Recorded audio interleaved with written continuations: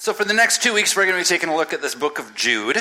And in other news, there's a book of the Bible named Jude.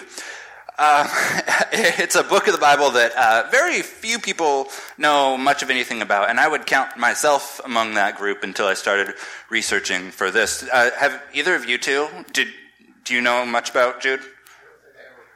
Yeah, absolutely. So not even the pastors know anything about Jude. So I'm in that group. Well, hopefully not anymore. But and so there's a couple of reasons not many people know about it. So first of all, it's super short. We read like 80% of it today. So to at least some degree, we associate length with importance. Because, I mean, gosh darn it, if Jude only had 25 verses worth of stuff to write, then it can't be that important, right? Because he would have had a lot more to say if it were that important. But the second reason that nobody knows anything about it is that it is confusing as all get out.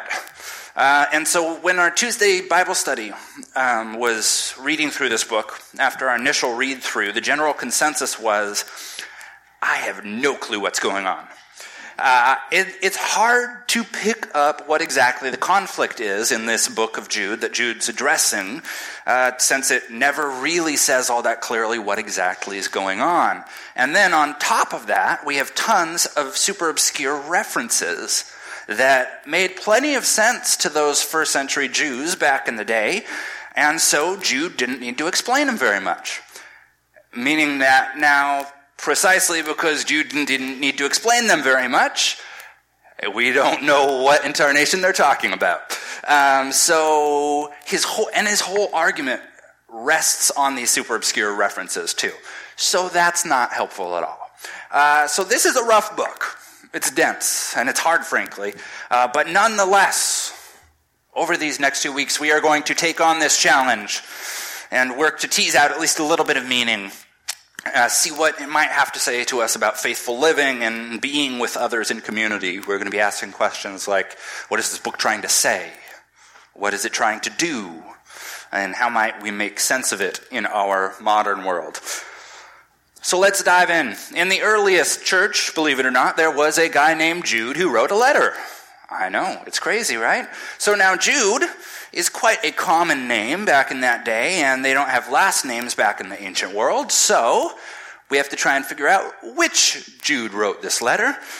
But the most likely candidate is there was a certain Jude who had a famous brother. You may have heard of him by the name of Jesus.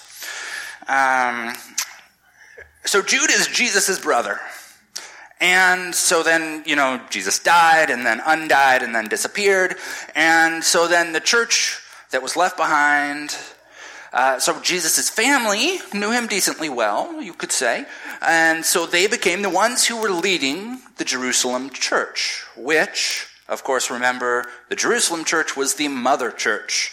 And so it was the most important and influential church where all the apostles were. And so one of the most important people in charge of the most important church was Jude. And so, now as we saw this morning, the head honcho of the most important church is writing a letter to a church that has some issues, some significant issues. See, there's a group of folks which, let's just call them the others, who have made their way into this community. They're folks who are clearly other, if you will, hence the name. They're not a part of our community. They come from outside, and they've come and embedded themselves within our congregation. And normally that wouldn't be too bad, right? Because we like getting people in pews. But there's some odd stuff happening on their side of things, in their beliefs and their actions. See, so basically they thought that they had evolved past morality. So here's how it works technically. So the first generation of Christians, everybody from Peter and John and Paul and Jude, everybody all thought that they were living at the end times, that any day the apocalypse would come. And so everybody had that frame of mind. And so when Jesus came, it was seen as the beginning of this end time. And so that means for most Christians, it then got super complicated. And they're like, okay, so Jesus started the end times, but we haven't seen them yet. so they haven't come to pass yet, apparently, so I guess it's kind of already but not yet. It was a paradoxical kind of position that they held. But some folks, such as our favorite friends, the others, took this a little bit too far for some other folks, for church leaders, because after all, that position, that's just confusing, let's be honest, right? So what some folks like the others thought was, no, we really are in the end times. It's not already but not yet. It's already, you just can't see it. And so these others, as we're calling them, think that because Jesus has come and kicked off the end times, they're all, invisibly, mind you, living in this glorified state, almost as uber humans. And so like when God comes, we're all going to get these super bodies. And so for them, God has come. And so they're actually living in this world beyond mere humanity. And so, since they understand themselves to be beyond humanity, they understand themselves to be beyond morality. And so they're like, look, having to choose between right and wrong, that's so passé. I mean, I've evolved beyond that point. I'm at oneness with God. And so, I don't need to try and figure out whether or not to be good or bad. I've surpassed that point. Okay, so pause for a second. Does any of this sound really strange and foreign to y'all? And to some degree it is. But to some degree it's also less foreign than it originally strikes you guys at. So think, for example, of, say, hippies and the free love movement, right? Since love was the principle that surpassed everything else, you don't need to worry about morality as this set of rules. So, for example, you can sleep with whoever you want because it's all love. And so it's not a moral issue as to who you sleep with.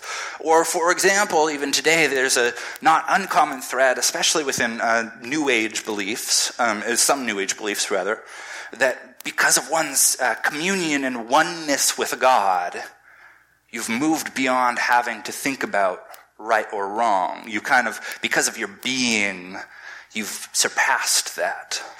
And so this may well be a point of view that few, if any of you, hold. That's fine.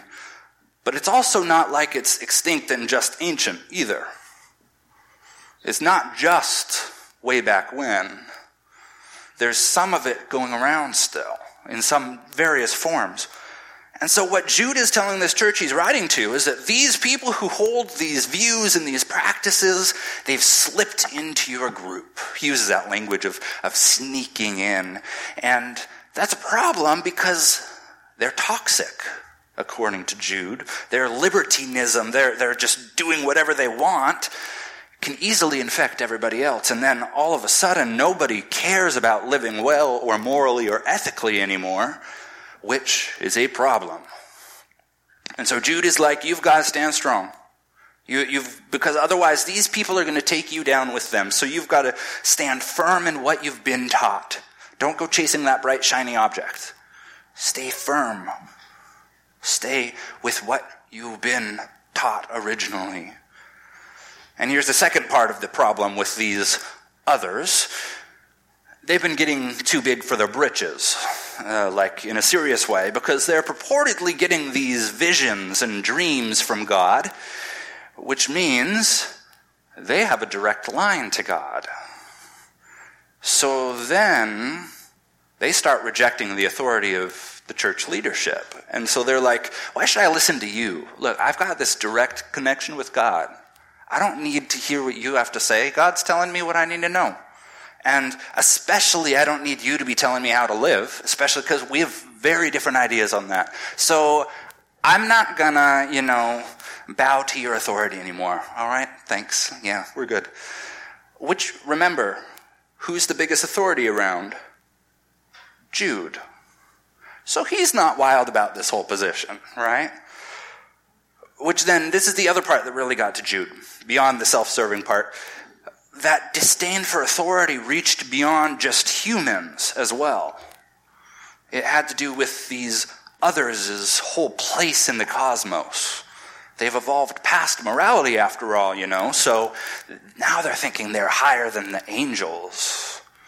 Now, again, for us, this sounds weird and foreign, but at the time, angels and demons were these really important part of the world, of how the world worked, and they're all around us, and they're interacting with us and bringing messages from God to us and interacting with the world, and they're clearly this middle step between God and us, and angels are right here in this kind of this middle step in the hierarchy. And these others not only reject authority of like church leadership, they reject that they fit anywhere within that hierarchy. So they reject the idea that they're lesser than angels. They're forgetting their creatureliness, their place in the cosmos, as they're, as I said, getting too big for their britches in a philosophical level. And so to get our heads around this, let's think, for example, of the Tower of Babel story. What is it showing us? Humanity inherently has limitations. There's something about human beingness that has baked into it finitude and limitation and imperfection and not godness. And what were they trying to do in the Tower of Babel story? They were trying to build a tower to reach the heavens, to become gods themselves, to erase the difference between the gods way up here and the humans way down here. And humanity was trying to become gods, to erase their place in the cosmic order of things. And so God had to come down and scatter confusion among them to make sure that they couldn't do them, to remind them, to reinforce for them that they are humans, and being human means that you are not God. You have your place in the universe, and you should accept that fact and not delude yourself to think that you're way higher than you really are. Which, side note, there's a lot of ways in which we do that, right? Even without us building a tower. But there's so many ways in which we pretend that we're the masters of our own destiny, that we are master of the whole creation and all of life and creation's under our control. And then every so often we get these rude awakenings, these reminders that bring us down to earth from our lofty ambitions. So maybe, for example, we try and control the earth and the weather through, say, building these levees, and then a hurricane destroys them and reminds us, oh wait, maybe it's not actually all under our control. Or again, maybe we have every step in our life mapped out and we know exactly what we want to do with things, and then we just can't overcome all these things that throw them off the rails. It's just something that humans do. It's part of humanity is to forget our finitude, our limitations, and to pretend that we can reach higher than we can, and to always be a little bit amnesic about whether and when we learn those lessons, always forgetting them again. And so this is what these others in our passage this morning were doing. They were like, look, I'm not only evolved past the bounds of morality and past the need to listen to human authority figures. I'm so spiritually advanced, I'm above the angels. So sure, as we've been noting this morning, the whole thing's foreign. The whole thing is not our current context. Yes, absolutely. But it's also not quite as foreign as we originally think, because those impulses underlying what Jude is talking about, those human impulses, are still familiar in modernity. For example, the inability to accept our human limits, our need to dictate our world for ourselves rather than graciously accepting our place within it, our overestimating ourselves and our own development and our growth, our desire to do what we want rather than following structures such as an ethical way of life. All these things we see plenty nowadays.